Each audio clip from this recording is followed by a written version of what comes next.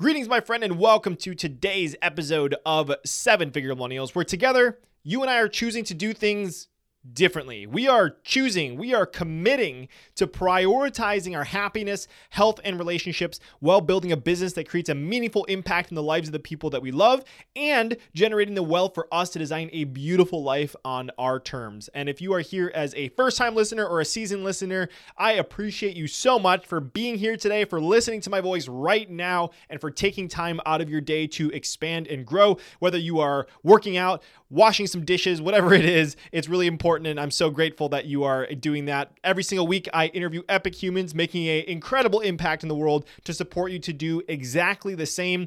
And I'm so excited to introduce you to my new friend and legendary leader of impact, Jamie J. And in this episode, you're going to learn so much, and I'm going to read Jamie's bio in just a second, but I want you to look out for three specific things, as always. Number one, how Jamie got his entrepreneurial start by selling golf balls and lemonade with his brother. Number two, what a provocative point of view is, or a PPOV, and why you need one in your business. And number three, we go super nerd mode on systems and processes. And it sounds super nerdy, but in my mind, I don't know if I'm just weird, but it is super sexy. It is one of the sexiest business topics, because it's all about how you can structure your business in a way to grow without you, increase your business evaluation, and remove yourself from the tasks that you don't want to be doing so that you can stick inside of your unique ability. So we talk a lot about specifically how you can begin to do that in today's episode. At this point, you're probably wondering, who the heck is Jamie J? Well, Jamie is the founder and managing director of Bottleneck Distant Assistance. Founded in 2016, Bottleneck is an outsourcing agency that helps businesses identify, hire, and cultivate their workforce through a carefully designed, systematic approach to growth. A veteran U.S. Army paratrooper who received the Army Achievement Medal for meritorious service, Jay's additional business experience includes a 12-year career in corporate America and advanced education in business administration and management at Florida Institute of Technology. Jamie likes networking with big picture thinkers and proudly proclaims that he is unemployable. In his spare time, he enjoys playing hockey, riding his Harley Davidson, and this is my insertion, he's got the beard for it. He's definitely a Harley Davidson dude. He loves camping, boating, playing guitar, shooting guns, traveling, and spending time with his wife, Sarah, and their dog, Nikita. Jamie, man, what do I say about Jamie? Jamie is just such an incredible human. I got to meet him for the very first time on this recording, and you can just tell through his voice how much he cares about creating a massive impact in the world, and his heart is just set on making the biggest contribution to the world that he is capable of making. So I'm super excited to introduce you to my new friend, Jamie J. If you had to pick between A, making a ton of money, B, being happy, healthy, and surrounded with people you love, or C, making a meaningful impact on the world, which would you choose? The good news is that today we don't have to choose. So the question is, how can entrepreneurs like you and me, who have a vision for our lives and aren't willing to settle for anything less, how can we become financially successful and have a big impact while prioritizing our happiness, health, and relationships? You and I are on a mission to find out, and we have an incredible journey ahead of us. My name is Brandon Fong, and welcome to the Seven Figure Millennials podcast. Mr. Jamie J, welcome to the show. Super excited to have you here, my friend. This is going to be a blast. Brandon, I am so excited. Thank you so much. I've really been looking forward to this, actually. Thank you for having me. Me too. And I read the book, which I know just came out. We were just talking about some early wins in that. So we're going to be diving into all different components of it. But before we dive into that, I wanted to start a little bit about your earlier entrepreneurial journey. So I was listening to another podcast episode that you had done with my friend Christine Schlonsky, which I think I've been on her show too. And you shared about one of your first entrepreneurial ventures, the first time you made some money. So I would love to start with this story. It's the summer of '84. You find some loose golf balls with your brother. Talk to us a little bit about that. So yes, this was circa 19, it may have even been, no, it was 84. Yeah, I was thinking 84. We refined our skills in 85.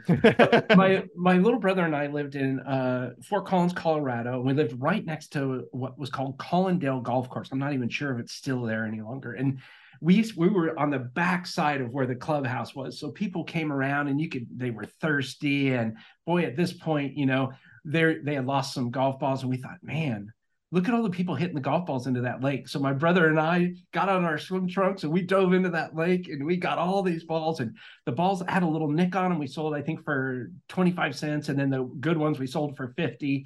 And then we also had small and large lemonades that we sold. And we just killed it. We had so much fun. And the early investor we recruited was our mom.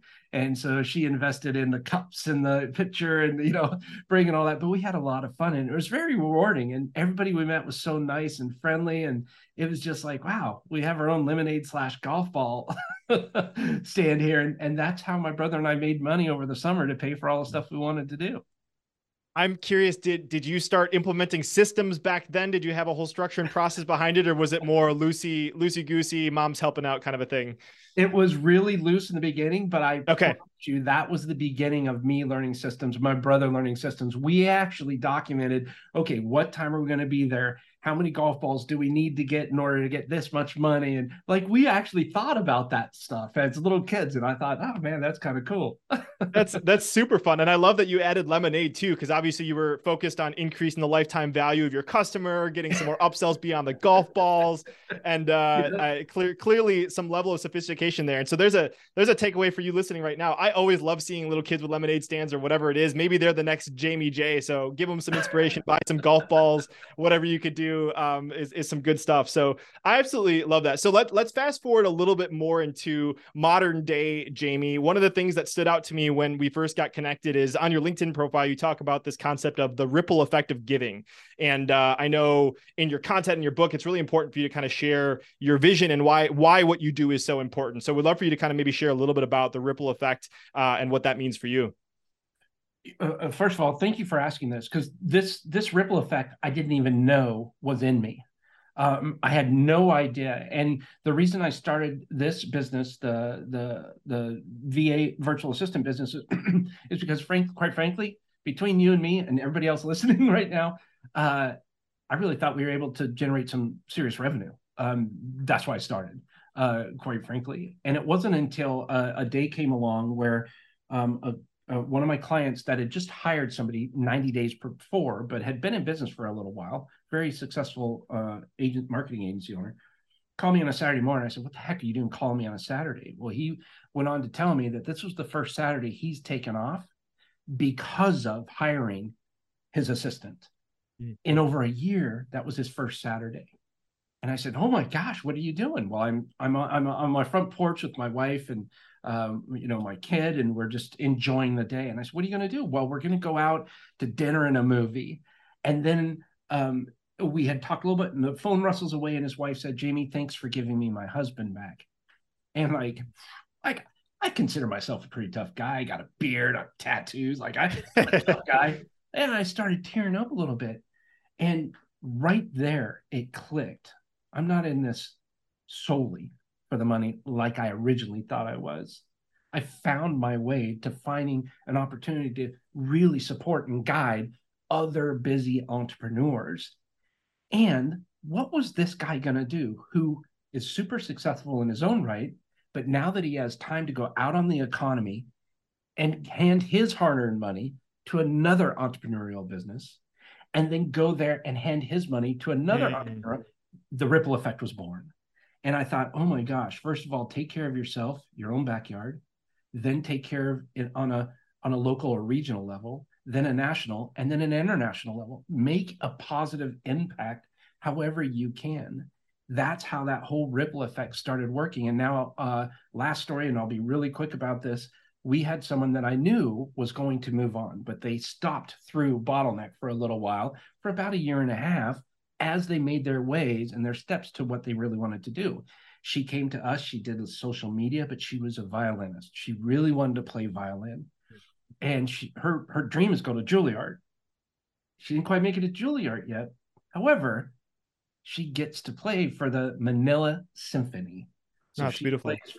And what's really cool, and this is true, this is where ripple effect on an international level has impacted me, and to her, all credit to her. Now she got the symphony to donate some violins, and she teaches kids once a month for free how to play violin. Like, That's so cool. if that's not amazing, like, that's the ripple effect. I love that. I got some goosebumps for that. And I think it reminds me of, I think this is in your book. You talked about like one of the questions you ask people is like, what will you do after you leave our company or something like that? It's kind of talks about the expansion of their stuff. So I love that you're investing in people and doing all that other really cool stuff. And I love what you shared in that first story. She said to you, you gave me my husband back. And like that, like, that's just, you can't, yeah, you work with digital assistants, but like what you do is so much bigger than that. And like when you're connected to that, it just makes it so much more relevant. And I'm just going to ask one more thing, and then I want to dive into your book. Cause she said to you, you gave her husband back. And I know for you, your wife, Sarah, is really, really important and makes a huge, massive contribution to the work that you do. And I found out that, you know, in your free time, you love playing some hockey. So talk a little bit about hockey and what digital assistance has been able to free you up and able to do inside of your own life. Yeah, man, kudos to you. Nice research. So Sarah, my wife, is she's pretty much everything. She's absolutely amazing. I met her about 13 years ago on the ice playing hockey. And she said something to me, but her mouthpiece was in. I could barely hear it, but it was something to me, trying to get me agitated or something. I said, man, I love that girl. So she's absolutely amazing. One of the biggest things I think helps or supports or guides me in such a way that I can be intentional and be present when I'm here talking to Brandon, right? I'm like, everything is focused on this conversation right now. And that's because a lot of our overwhelm or anxiety, if we don't allow ourselves to do other things, hobbies or sports or something like that, and actually schedule out blocks of time to participate in those kind of activities, it oftentimes, more often than not, leads to burnout and overwhelm, anxiety, all of those negative things. Now, there is going to be a certain amount of that comes with any entrepreneurial venture. However, what I've found is every Friday at 11, Bottleneck for me is closed. I go off to the ice rink with my wife and we play hockey, and then we're done. We're done with work until we come back around on Monday. And I don't take any appointments except for between Tuesday and Thursday. Monday is my me focus day. Friday is Sarah and I playing hockey, good fun, and we really take our time off. And that's why I don't believe in work-life balance. I just simply believe in life balance and having a clear mind. And if you do this, it's amazing. When I hop on the rink, I don't think about business at all. I'm thinking about where that puck is and where I'm going next and all that. But after I'm done, I'm like, ooh, I got some ideas. Yeah. It's pretty wild how that happens. That's beautiful. And I think everyone listening has their equivalent of that hockey rink for them, right? And so like I'm so excited to dive into the rest of your content, your new book, Quit Repeating Yourself, How Today's Leaders Are Using Systems and Processes to Grow Their Businesses the Right Way. So I'm excited to give people that freedom so that maybe they can go out and step on the rink if it's like you, or do whatever their thing is. And it's funny, earlier this year, my wife and I did improv classes, and we just kind of we wanted to learn something new. And another thing on our bucket list is ice skating, because we can ice skate, but we're still kind of like the wobbly deer out on the ice. So maybe in a few months you'll get a text from me, Jamie, where I'm out on the ice trying to learn how to ice skate more effectively. Quick tip.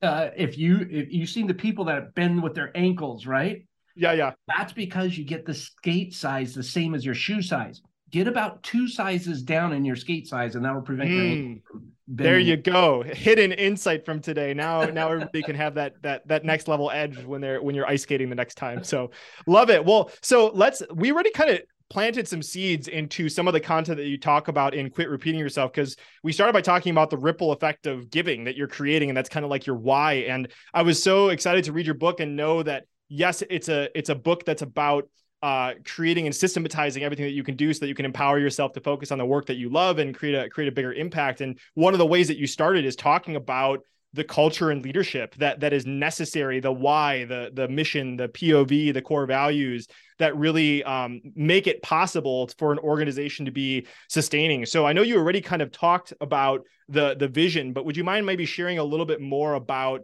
some of the other kind of critical foundational components that everyone needs to have before we get into talking about some of the systems that kind of empower you to have the life and build a team that is able to sustain itself. Sure. So just to confirm, you're wanting me to elaborate a little bit on why systems and processes are so important? Yeah. So I would love for you to share a little bit. So we talked about your vision, right? And you talk about in the book, you talk about like the mission and the core values. I would love for you to kind of maybe just share a little bit about why those foundational things are where you start when you're coaching someone through developing what you develop. Yeah, great question. And thank you for the clarification. So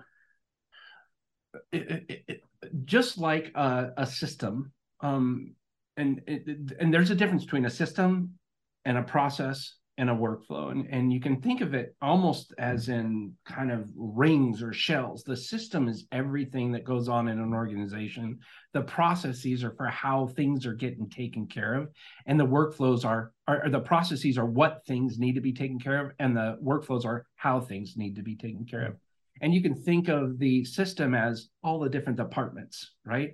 If you're a one-person show, you still have different departments. You still have your accounting, you still have your marketing, you still have your sales, you still have your operations. So you put all these around the systems, and then you use processes to learn how you're going to complete everything. So I think it's really important to understand that while you have a vision, a mission, and these core values, they need to be strong enough to understand that while you're putting systems and processes in place that may or may not give you energy, from my conversations with many people, most likely may not give you energy in creating these things, you have to understand what that why is. And that's why vision, mission, core values, a provocative point of view mean so much. It's not just words on a wall. These are things you live by every single day. These are how you make your decisions. My wife and I we needed a new truck, and we have core values. And I don't believe in work-life balance. I believe in life balance. My core values extend to my business, to my life in any which way I need to make a decision or my wife needs to make a decision. We went to the first place. 3 of the 4 of our core values were identified. We left. We went to the next place. 4 out of 4 of our core values were identified with regards to the person that we were interacting with. We bought a truck.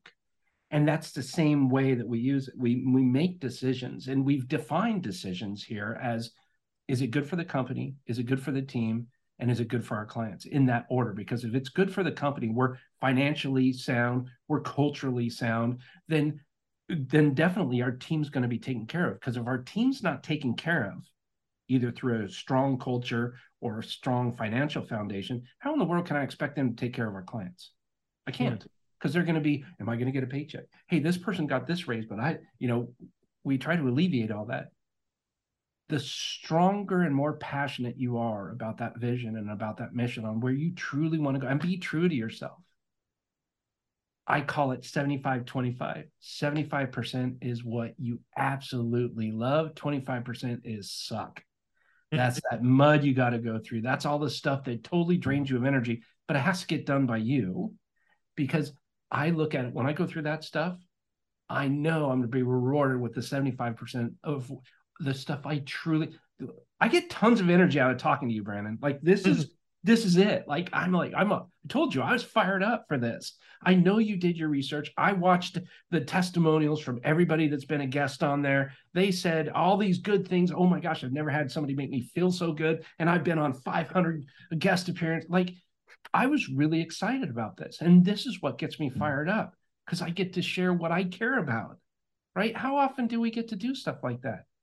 But I will tell you, just a little bit earlier, I had to go through some of that suck, because I had to work through some contracts, and I have to do some actual stuff that I hate doing, but it's necessary. And I keep telling myself, I get to talk to Brandon this afternoon. This is all work, right? Like, that's truly what I think of. So to answer your question, long story longer, that's why vision, mission, core values, provocative point of view are so integral with regards to what we do. That's beautiful. And I had the pleasure of interviewing the CEO of meetup.com, David Siegel. And that was like, this is when you start to see patterns emerge over and over and over and over and over and over again, like you can't not miss them. And, it's just like, that's one of the things that David talked about when he turned around Meetup. It's like the first thing he's working on is that core values and vision. So if you're listening to this right now and you're not clear on that, like, obviously I think everybody has level of work to do it, right? Like it's never done. You can always expand your vision, but like if you don't even know what that is, yeah, exactly. If you don't have some form of that, there's some homework for you. And I love how Jamie gives some specific questions and exercises if you want to kind of uncover more of that inside of the book. But I would love to dive deeper into a word that I don't know if I just have never heard of it or what, but you've mentioned it a few times, provocative point of view. And I love this in the book. And I had never heard of coming up with a provocative point of view before. And so in the book, you talk about this thing called the 3-act rule and creating it. So I would love for you to share, first of all, what is a provocative point of view? And then walk us through a little bit about how we can maybe think about creating one. Yeah. So if you've ever heard of Christopher Lochhead, he's an incredible human being. And there's 2 books that I have in my office. One is my book, Quit Repeating Yourself, and one is his book, Play Bigger. And it's all about the art of category design. Who creates a category? What is a category king or queen? And if you look at it in many examples, but in this book, I encourage people to read it. If you're in business, it completely changed how we ran our business. I'll second that. It's a great book. I've read it before. Yeah. And so what a provocative point of view is what is the point of view that you can state in 1, maybe 2 sentences, usually 1 sentence, very short and sweet, that tells your ideal audience, ideal avatar, target audience, whatever you want to call it, that explains to them in a second, where you identify their challenges and you give them a way to overcome those challenges. Notice I'm very careful in not saying solution. I never use that word solution because it's vague. I like to challenge myself to come up with the words that are a solution instead of keeping it so ambiguous. But in our case, our provocative point of view is stop doing the wrong things. I'm talking to you, the CEO, like you. Stop doing the wrong things so you can focus on doing your best work. And what in the world does that mean? Well, anybody here ever been overwhelmed? Anybody ever here worked late? Are you working late more? Are you missing your kid's soccer game? Stop doing the wrong things, meaning stop checking your email all day long. People on average right now, there's been studies, on average, spend over 90 minutes a day on email. I spend 15. That equates to almost 2 months of time saved, from 90 minutes to 15 if you do the math. Go ahead and do it. Yeah, that's crazy. But so many people have challenges. They're focusing on the wrong things. They're focusing on the $10 or $20 an hour things instead of the $500,000, $10,000 in ideas. So many people have so many ideas. They are so creative. But how many of those ideas have they actually executed? Have they actually have they actually finished? And you ask that question, I will bet 9 out of 10 times those people will say, I have a lot of things that I really want to do that I haven't done. And that's because they're focusing on the wrong things. So that's our provocative point of view. Challenge. I love that. And overcoming challenge in 1 sentence or less. I love that. And I want to zoom in on that a little bit because it took you a while to get to that level of sophistication and clarity to be able to state that didn't just like magically appear out of thin air. And I love you share this story in the book about learning more about your customers by a survey that you sent to them with the subject line, "We are embarrassed," or the results as a result of that. Would love you to maybe share a little bit about what went into developing that and some things that people could do to discover some of those things that would be good to add inside of the POV. That's again great. This is the first time I've been asked this question. We are embarrassed. I've shared this story, but never been asked about it. So thank you again. Really appreciate it. And all those testimonials are ringing true right now. So what happens is, in order to really let that stuff sink in, there has to be several moments of vulnerability. Almost an ongoing vulnerability, meaning that you can't afraid to show what you feel is maybe a darker side or a challenging side or a side of you that isn't romantic or sexy or anything like that. It's kind of like the ooh, the rust and the all of that stuff side of you. And it sparked this vulnerability with me, really rang true. I kind of sent out a message to people knowing that we had messed up. And I said, I'm so embarrassed. And we listed out all these things we did wrong and what we found out and why we dropped the ball multiple times and how we apologize to clients. And I mean, but then we didn't just say, hey, we're sorry. We actually took time, had a meeting, and figured out different ways that we might be able to learn from these mistakes and put that out there to our entire list. Till this day, that's still my number one opened email. And to this day, I've never, ever had so many responses from a single email on ways that people could support us, on ways that people gave us fantastic ideas, and people just coming out and saying, wow, thank you for being so vulnerable. Like, I actually got an email response, thank you for your vulnerability.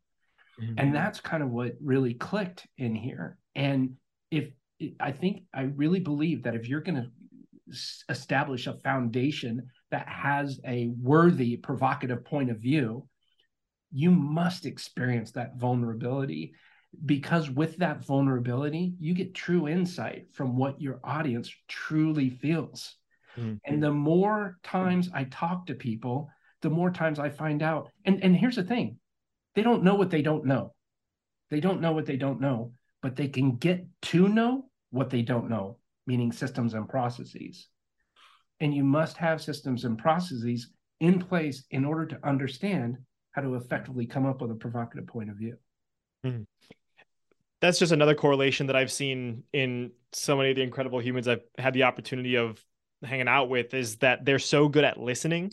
And like, somebody that I interviewed, his name is Jason Campbell. He was a musician, and he said some small thing that when he said it, I didn't really understand it until he said it, until it kind of resurfaced in my brain. And I realized what it meant to me. But he said, like, when he was young, his music teacher told him that novices listen to the notes, masters listen to the silence between the notes.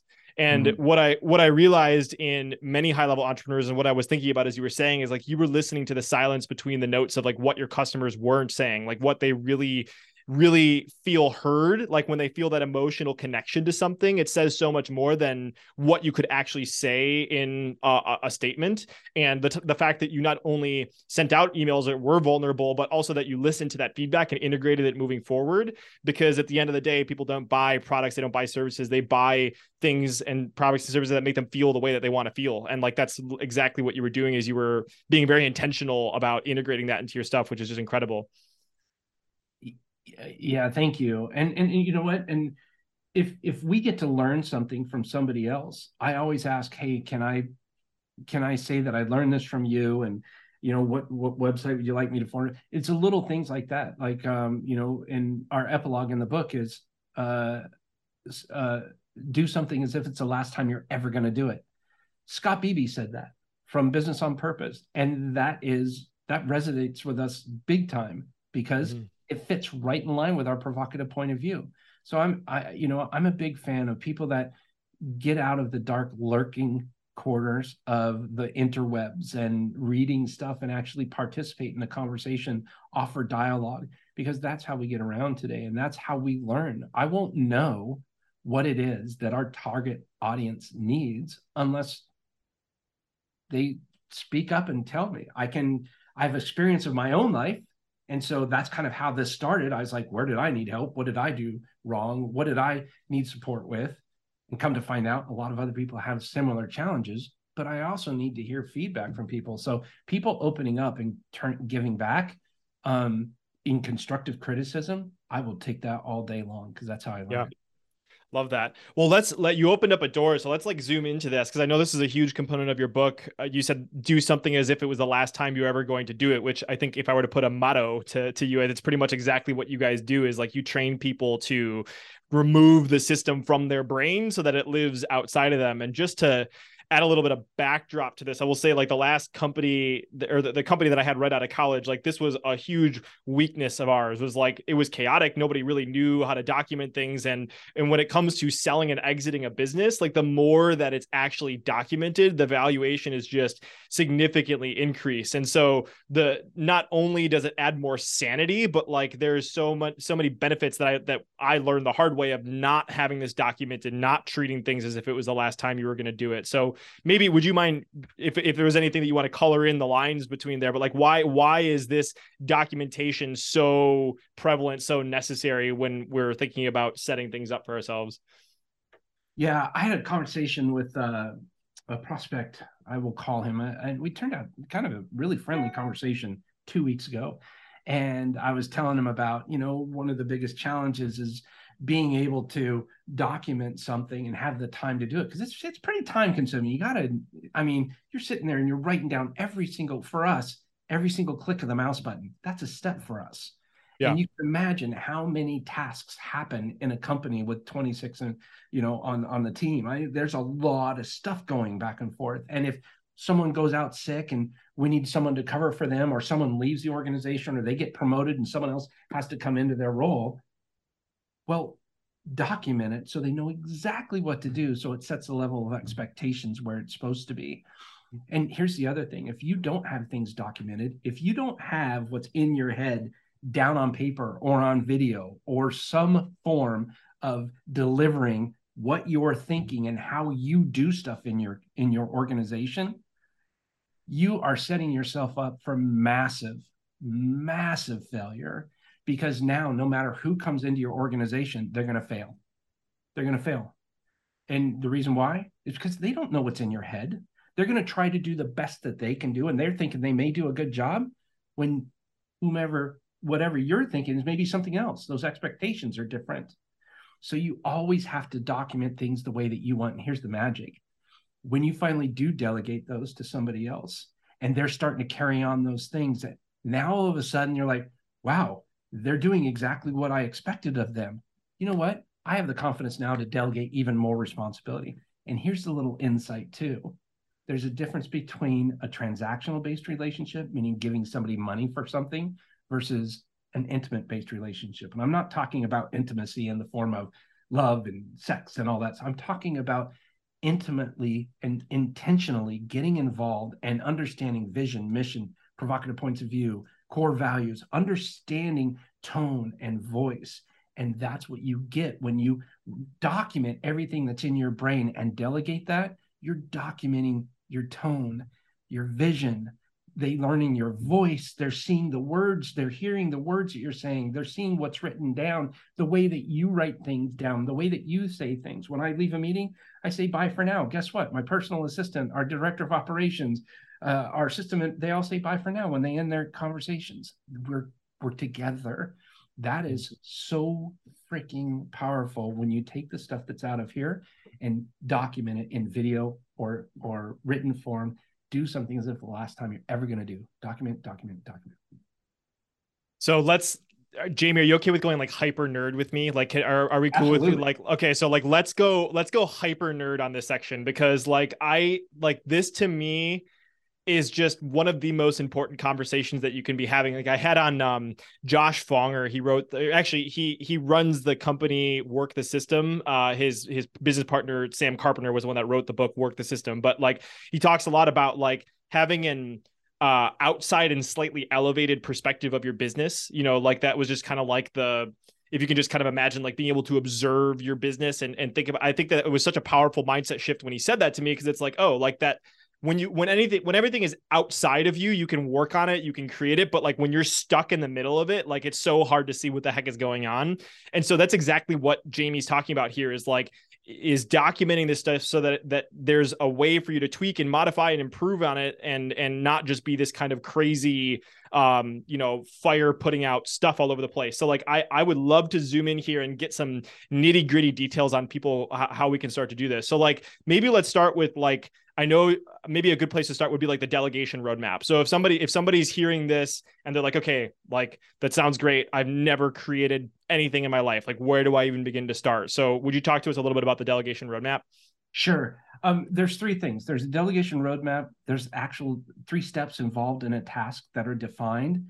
And then the third part about that is confirmation. And I'll talk about that as well. Sure. So with regards to the delegation roadmap, if for some reason you've either experienced turnover, or you can't keep somebody on, or you're having a hard time trusting that someone is going to be able to carry out the tasks that are very important, but they're the wrong things for you to be focusing on, then there is a tool, and once again, it was designed by Scott Beebe. Absolutely love it. And it's called the Delegation Roadmap. What the Delegation Roadmap does is it gives you an opportunity to do a brain dump, and then to take the tailings of that brain dump and turning it into something positive, i.e. job description or role and responsibilities. So what we like to do is list down every single thing you do in a given day. And I mean, if it's Saturday morning, take an hour or two, by all means, talk to your spouse, talk to your friends, talk to your family, talk about whatever, let them know, hey, and give them a week in advance, right? Next Friday night, I need alone time. Next Saturday morning, please take the kids out. I want to, whatever the case may be, you need a 1 hour, 2 hour block to do this delegation roadmap effectively. List down everything you do in a given day, everything. Take the trash out. Do you take the trash out? Whatever you do that you do more than one time, list that down. Go pee 7 times. Everything. And then you're going to assign 2 values to that, right? You're going to assign 2 values. Number 1, is this something I must do? Yes, I have to go to the bathroom myself. Or can I delegate it? And the second thing is, does this give me energy or drain me of energy? These are 2 critical components to the delegation roadmap. And when you figure this out, we have a little worksheet that you can download for free, obviously. And no emails, nothing. We just send you a link if you'd like it. Or you can go on our site, I believe. But on this thing right there, it'll take subset lists of tasks. So maybe writing my blog, maybe checking my email, you just whatever it is, name it. And then it'll populate on the next page. And then all you do is you just assign what role is responsible for doing that. Updating my website, web developer. Checking my email, personal assistant. Coordinating my internal projects with my vendors, project coordinator. And wherever you see the longest list, that's the role you should focus on first. And here's the cool part. Now you prioritize those. So you have 10 things that you need to delegate. Prioritize them 1 through 10. Now, take the first thing you prioritize and forget 2 through 10. Totally forget it. And just focus on number 1. Now, what needs to happen? If that's something that drains you and you can delegate that task, what do you need to do? Well, I need to create a workflow. I need to, talk about this and figure out. And here's the thing. When you do end up delegating to somebody else, even though you do it like this, and that's awesome because you do it and that's the best, chances are, and the likelihood is that since they're going to be focusing on this task for you from now on, they're going to improve the task while you don't even care about it. They'll come and say, what do you think if I do this and this? Oh my gosh, great idea. Do that. Yes, let's go for it. And you're right back to doing, you didn't have to waste the time and the brain power to think about how can I improve that process? Because this person who's the expert at it, who's doing it all day long, and by the way, who gets a ton of energy out of it, actually did a better job than you. Go figure. Mm-hmm. Yeah. And this whole concept of energy is so important. I love that this is integrated in here. There's another favorite book of mine. It's called Unique Ability by Dan Sullivan and Shannon Waller. Like if you want to kind of document kind of like what gives you energy, but the crazy mind bending thing for so many people is like the stuff that depletes you and drains you of energy is somebody else's, oh my God, I could do that all day kind of a thing. So like, I think lots of times people get into this trap of like, oh, I'm being a terrible human being by getting this off. Like, I can't believe you would want to do that. But there is somebody out there that like loves that stuff. And so not only are you doing them a service, but you're doing yourself a service by removing that. And I don't do you happen to know off the top of your head, because we're talking about this, where we can get the delegation roadmap? If we just go to bottleneck.online, where we find that, or we can make sure it's in the show notes regardless. Yeah, we'll put it in the show notes, because we just launched a new website, so I'm not exactly sure where it is. Okay, cool. I'll definitely get it to you. So sure, I'll make a note of that, because that just sounds like a huge action item for anybody that's excited about this. Is go get the delegation roadmap and start working on this. So let's keep, when I said let's go hyper nerd here, like let's go deep here. So you mentioned like workflow. So say for example, let's back up. Somebody, they said to their husband or wife or kids or whatever, like, I need an hour. You sit down, you delegate, you track everything, and you found out, and you're like, okay, I have one workflow that I can tell is like critical for me to get together, and I can start with my very first workflow. So like, how does somebody go about creating a workflow to make sure that that task gets repeated effectively? What are some of the structures and strategies you would recommend? For me, it's video. So Zoom, I would pop on Zoom and I'll hit, screen record, and then I'll share my screen. And literally what I'll do is, so when I hired my first assistant, by the way, Raina, amazing personal assistant 4 years ago, who is now our director of operations. It took me almost 3 or 4 months to get her trained, because of our workflows and our systems and our processes that we came up. Since then, when I got my new assistant, she was up and running in 2 weeks. Oh my gosh. The power of systems and processes and workflows. And what I like to do is I like to get Zoom, and I'll record, and I'll hit share. And then I'll say, okay, first thing I do when I come here, I name the task. There's 3 steps to a task: name this task, confirm the task, and establish a signal for the task. So as I'm recording and I only do one task per recording, right? So I'll turn on the video recording. I'll say, okay, so this task is inbox management. Okay, so that's the name of this task, is inbox management. This is what I do. So as you see, I'm going to click here, and this is the kind of things that I want answers to, and this is not. And if I don't want to, have to deal with this, and I want you to deal with it right away, then I'm going to click this little star button here, and I literally go step by step. Now, I don't write any of that down, but I talk through it. And then I say, and when I expect this to be done, I go ahead and I establish a signal. When this is done is when you take this and uncheck it and put it into this category, whatever it may be. I'm being very vague here, but this goes with anything. The signal is the key to making sure your expectations are maybe not even achieved, but exceeded. You have to figure out when it is that this task is done. Because if you don't ever go over the signal, establish a signal for when something's complete, your idea of something being done may be completely different than somebody else's idea. I had a creative web studio agency, and we built websites, a lot of websites, over 1,000 of them. I mean, we built a lot of websites, but we were consistently having problems with scope creep. And what that meant was we would define the parameters of this project, and it was almost every single time we'd run into people asking for more and more and more and more, but we weren't asking for any more money, and we were losing more and more and more and more. And I said, we got to stop this, because it's, we're not as profitable now, especially with the team. So I thought, what's a way that I can prevent this from happening? We came out with a deployment kit. That was our signal. And what we would do is, in the initial consultation, we'll say, at the end of this phase, we are going to send you a deployment kit. Once you get that deployment kit, which is like brand guidelines, how to log in, all that stuff. Once you receive that, this project is done. Anything that you want over and beyond that will be a separate charge, a separate line item. Instantaneously, our problem with scope creep went away. And so every single task, name it, so you understand the same name, have whomever's completing that task for you confirm it so that they understand something, didn't misinterpret anything. And number 3, establish a signal. If you do that, when you're getting ready after you finish your delegation roadmap, if you do that every single time, oh man, life gets so much prettier.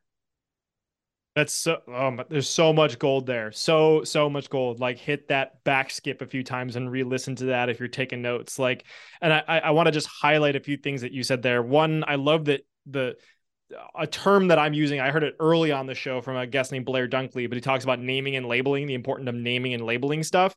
And like when it's this kind of obscure, I don't really know what it is, undefined thing, it's so hard to work with.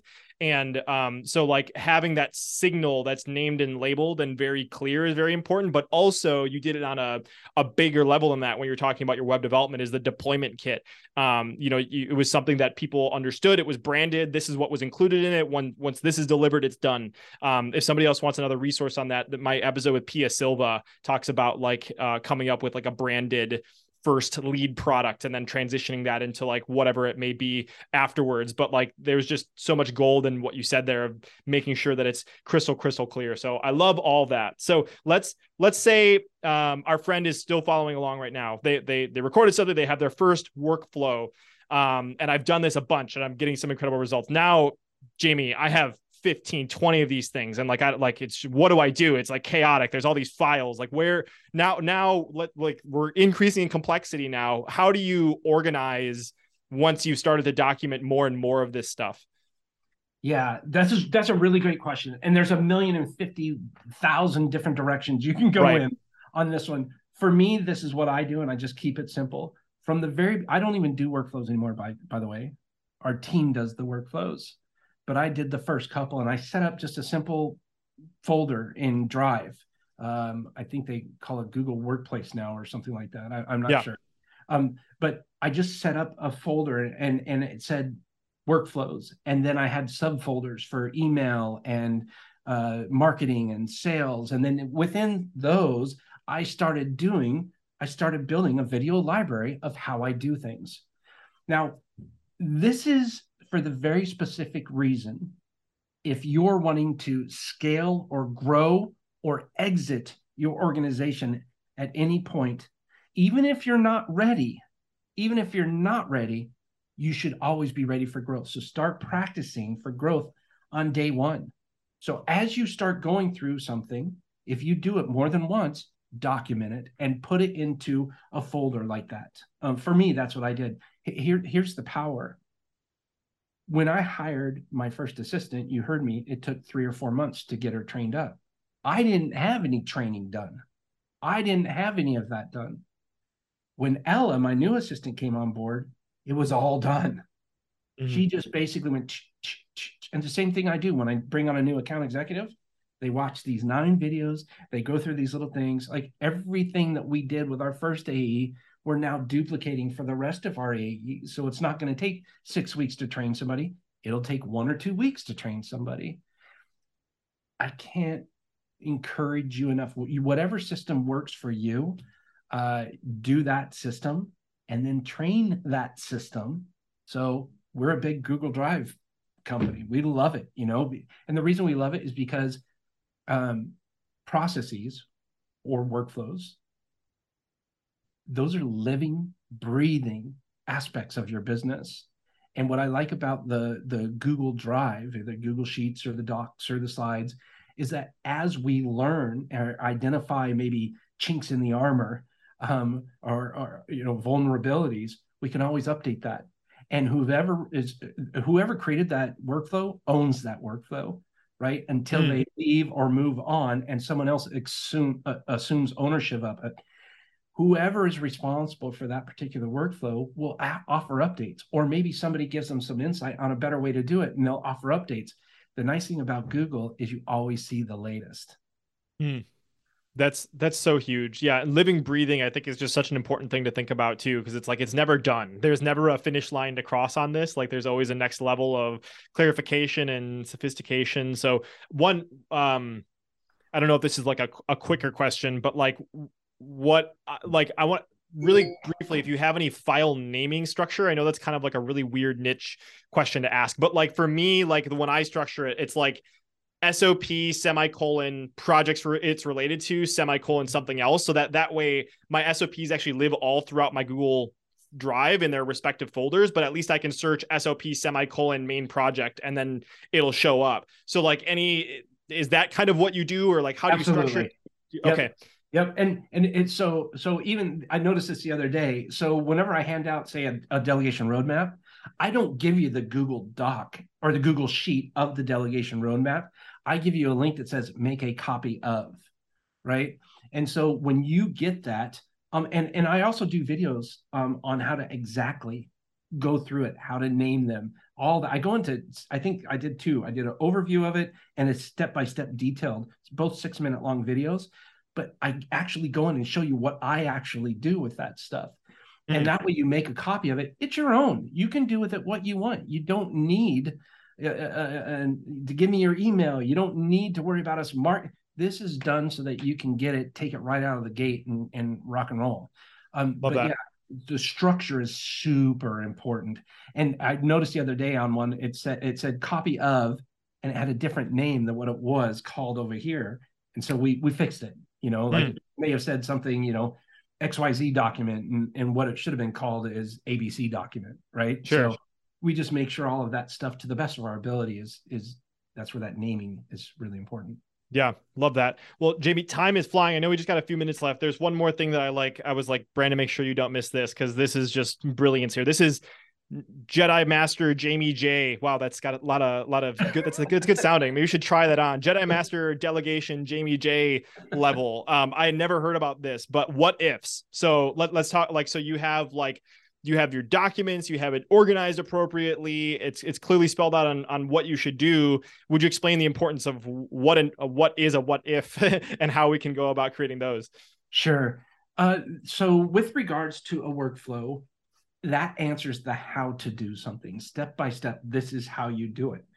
What it doesn't address are the different times or areas where a decision needs to be handed out or carried out. So this came to me when I was having people contact me. Jamie, I reached out to them 2 days ago. Should I reach out to them now? And I was like, okay, that's a great question. I know they're interested, but they should be making that decision. And they should know when to reach out, but they don't, right? That's one of those things where you don't know where you don't know. You kind of you need to fill it out. So what if statement, or what if is in conjunction to the how to of a workflow. So in this case, maybe think of the sales process, right? You reach out to somebody and you do a consultation, and after that consultation, you send something out and they're supposed to reply. And what if they don't reply? How long do you wait? Hey, I did reach out to them, Jimmy. Do you have any other ideas? Well, because we have the what if, which is mind mapping associated with that particular workflow, it tells you if you have not heard back within 2 days, do this. If they heard back from you, then do this. Every single one is a little branch, right? Yes, no, decision, no decision, and that really helps with things, even all the way down to at what point in time do we determine that this lead or interest level is no longer worth pursuing. That's how far down we go in the sales cycle. We do that for everything. So it's really important to understand how to do something. And also it's really important to understand how you can make your own decisions. Remember, I said decisions, how we all are empowered. And what you'll find is when you delegate other people so that they feel comfortable enough to make their own decisions, guess what happens? They're empowered. They're going to stick around, less turnover. They feel like their voice means something and that we respect their thoughts and wishes and dreams and all of that stuff. And it builds a better culture for us because someone else knows that I have all the trust and I have all the faith that you're going to get this thing done. You don't need to ask me whether or not, you need to do this. Follow the flow, follow the workflow. Yeah. So cool. There you go. So I think you listening right now, you got tons of homework right now, which I mean, this stuff I love nerding out on, and I can see just hopefully we painted the importance of how important this is. And like, I enjoyed reading the book so much and learning about how this can all be done from somebody who's done it, not only for his company, but for other people. And so anybody can go check out Quit Repeating Yourself, How Today's Leaders Are Using Systems and Processes to Grow Their Business the Right Way on Amazon. I want to just ask one question, Jamie, that I asked like almost all my guests, and then we can kind of wrap things up here for today. But I'd love to find out, what does happiness mean to you today, Jamie? What is your personal definition of happiness? Happiness to me is accomplishing what I set out for the day, and knowing that my wife and I have a plan for the future. Every single day, we're chipping away at that, and that's happiness. Getting to do what we want to do on our own timeline. So beautiful. Won't add anything to that besides just want to have a quick conversation with you listening right now. And I want to say you could be anywhere else. You could be listening to any other podcast, but you clicked on this episode with Jamie J. And man, you've been in for an incredible ride. And I just have a quick favor to ask you. And that is, if you were listening and something impacted you, whether it was just learning about Jamie's lifestyle and how he's designed stuff to hang out with his wife and go out on the rink, or maybe if it was the what if statements or documentation or workflows or the delegation roadmap, these are all things that can absolutely make a massive impact on people's life. So my favor to ask you is, if you've been impacted, you have the power to transform someone by just sharing this with them. And not only will it make my day, it'll make Jamie's day, but you can also make a difference by sharing this content. And man, this has been such an incredible interview, Jamie. Thank you so much for coming. Any final words that you want to say before we wrap things up? Thank you. Thank you. Keep doing what you're doing, because you're impacting a lot of people's lives. And I can tell by your passion for this is truly what interests you. So please keep doing what you're doing and keep spreading that word, because when somebody needs it most, they're probably going to hear from you. And that's magical to me. So thank you for choosing to be vulnerable and be a voice. Thank you, Jamie. I appreciate it. And we'll talk to you soon, my friend.